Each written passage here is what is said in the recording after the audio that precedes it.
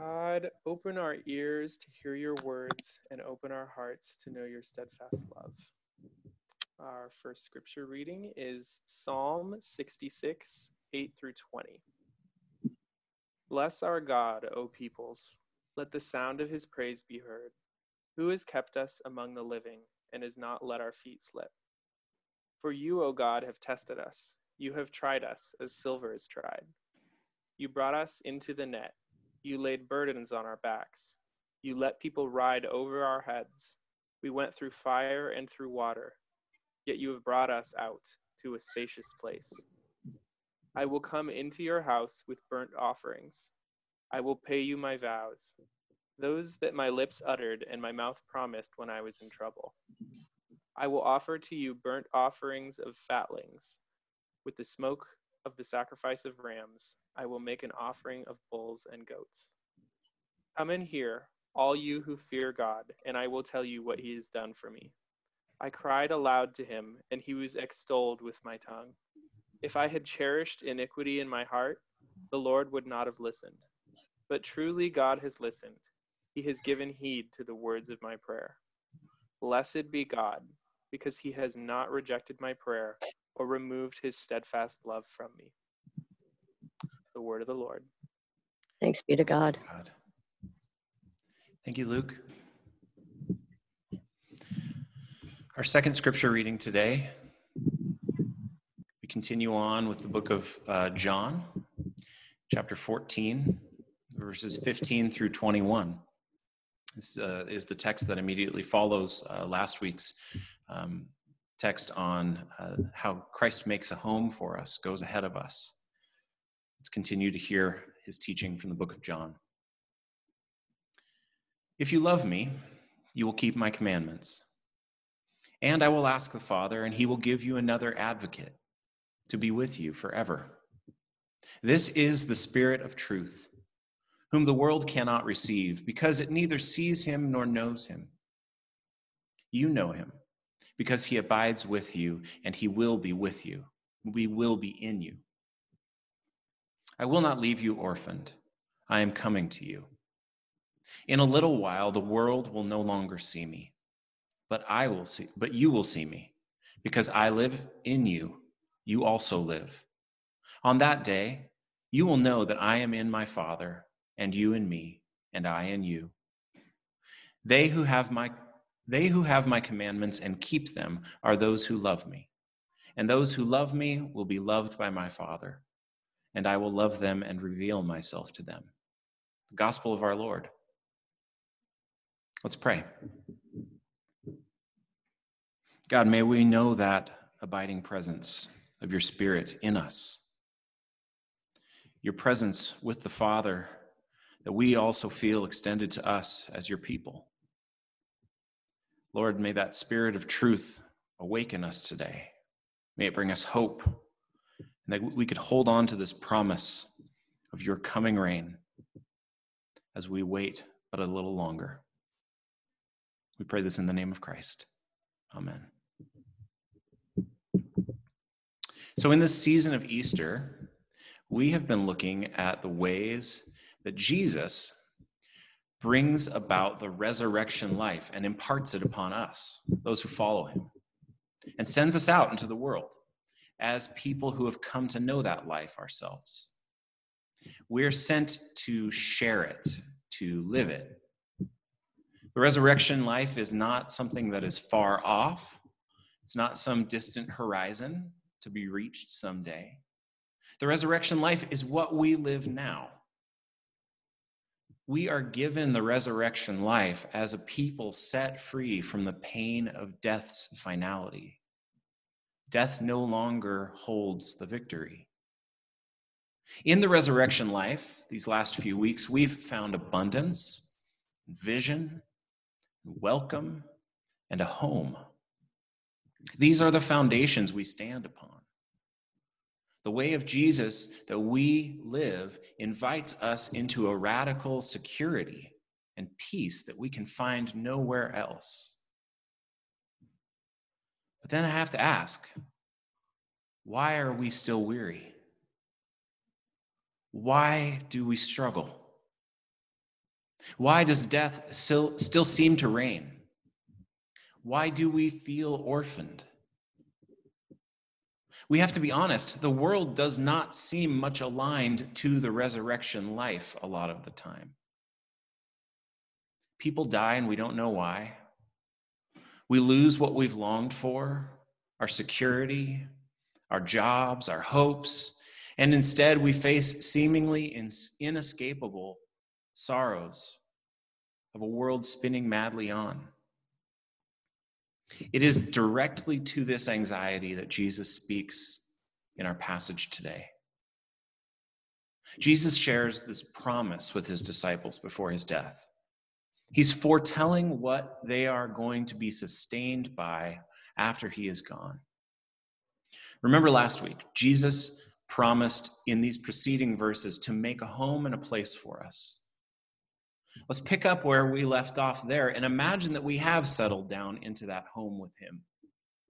There's safety and security in the place that we have been welcomed into in the resurrection life. But then he starts talking about how he's going to go away. And we must want to say, well, wait a second, hold on, what's this about? I'm reminded of times when my parents left me or my sister home alone. I remember the thrill of independence, certainly. But I also remember the dread and wonder of who was going to take care of me if an emergency occurred. My parents, however, were thorough and thoughtful and always left me with instructions and phone numbers and people to call. They would say, remember, you can always call Beverly next door. And there's the numbers for Grandma and Grandpa. They only live a couple miles away. And here's the number of your best friend's house and their parents too. Don't worry, they said. If you need, there are others, other advocates, people who care about you, who will promise to lend a hand. This feels like how Jesus addresses the anxieties of his followers. Don't worry. Listen, I'll talk to God and we'll make sure that you're cared for. In fact, more than cared for. You will be given a gift of an advocate, a parakletos, a helper with you always. The promise was meant to sustain the disciples and all of us who follow in the way of Jesus with a peace and a power that we carry into the world with us. As people formed in the loving way of Jesus and his commandments, we hold this promised one in us. Like the image of God we were reminded about last week, we carry with us the Spirit of God.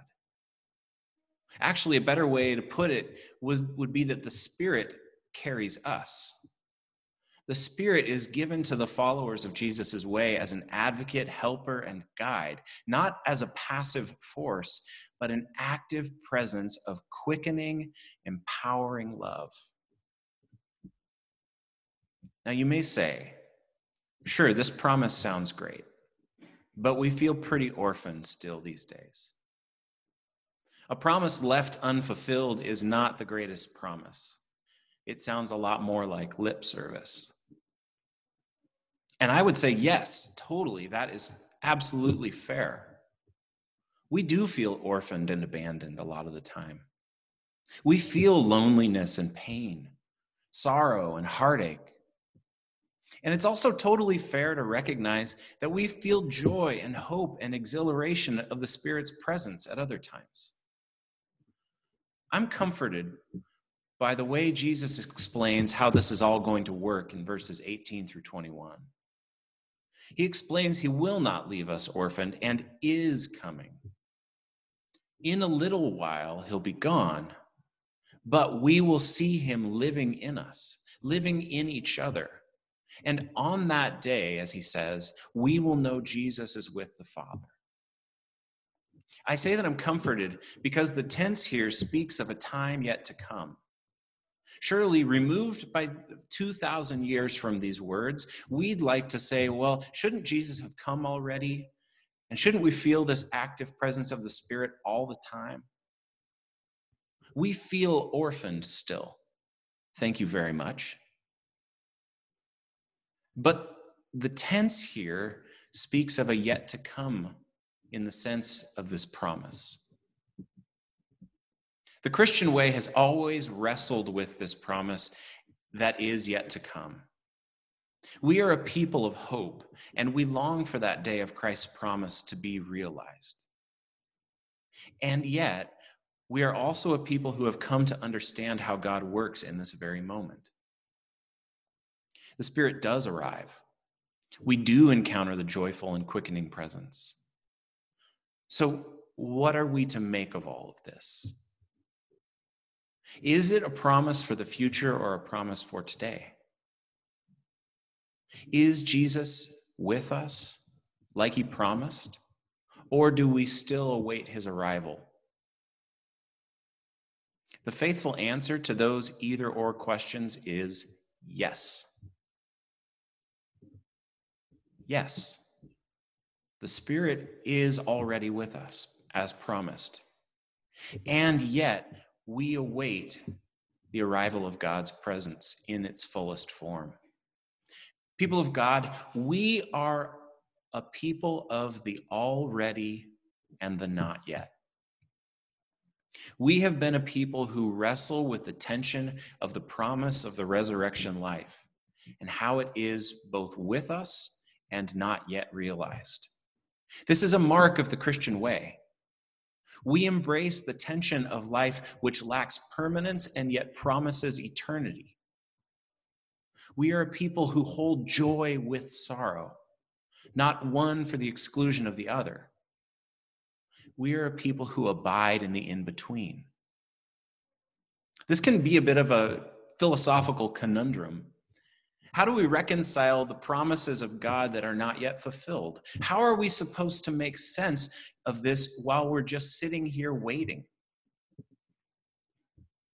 The beauty here is that because of this tension at the heart of our participation in the resurrection life, we are a people equipped to live with the complexities and tensions of the world.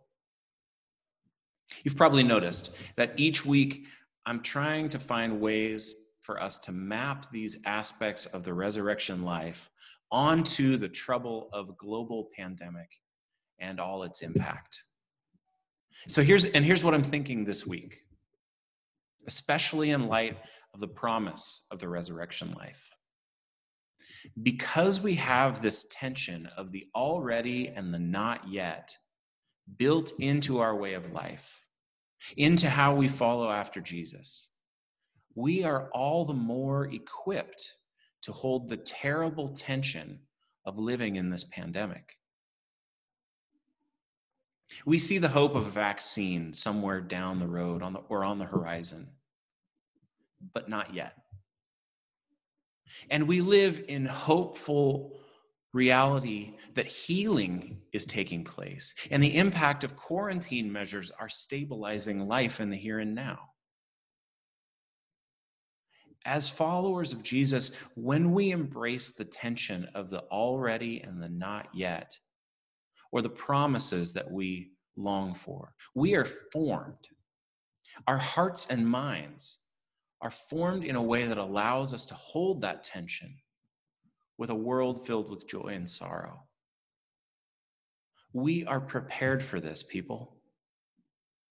Even when what we are engaging in is something that we could never be truly prepared for.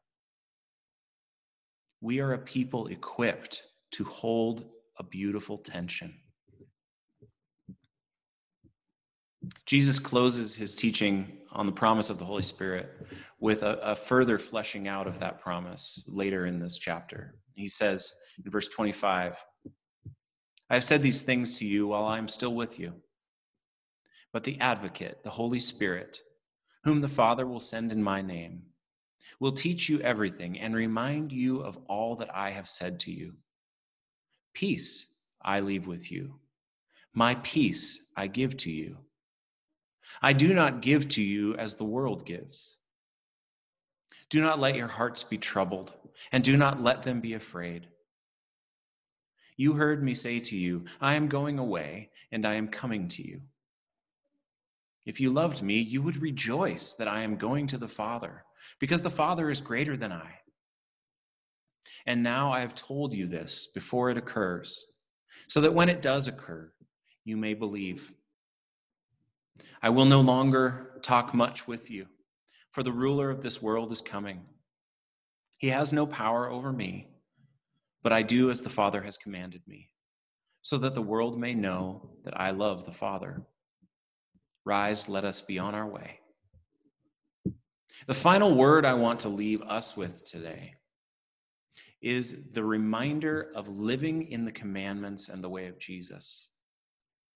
When we practice hope, love, mercy, forgiveness, compassion, and justice in the way of Jesus, it forms us.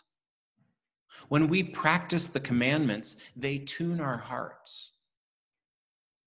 They bring comfort amidst the tension and a madly spinning world.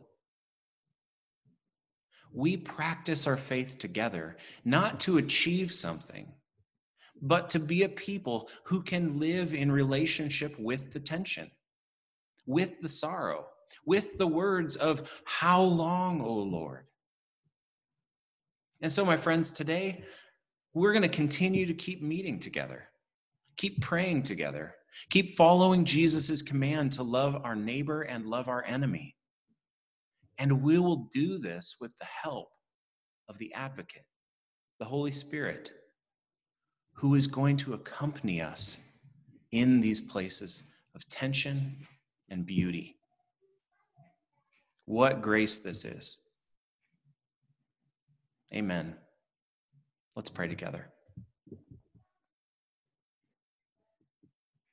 God, we ask that you would settle your presence of your Spirit upon us, that it would ease our anxieties and our wearisome hearts.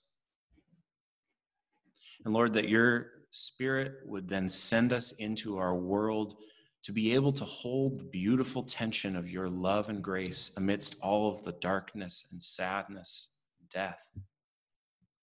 Trust that you are coming to be with us and yet already are with us. We pray that we would know that more deeply in our bones today as we participate in your resurrection life. In Christ's name we pray. Amen.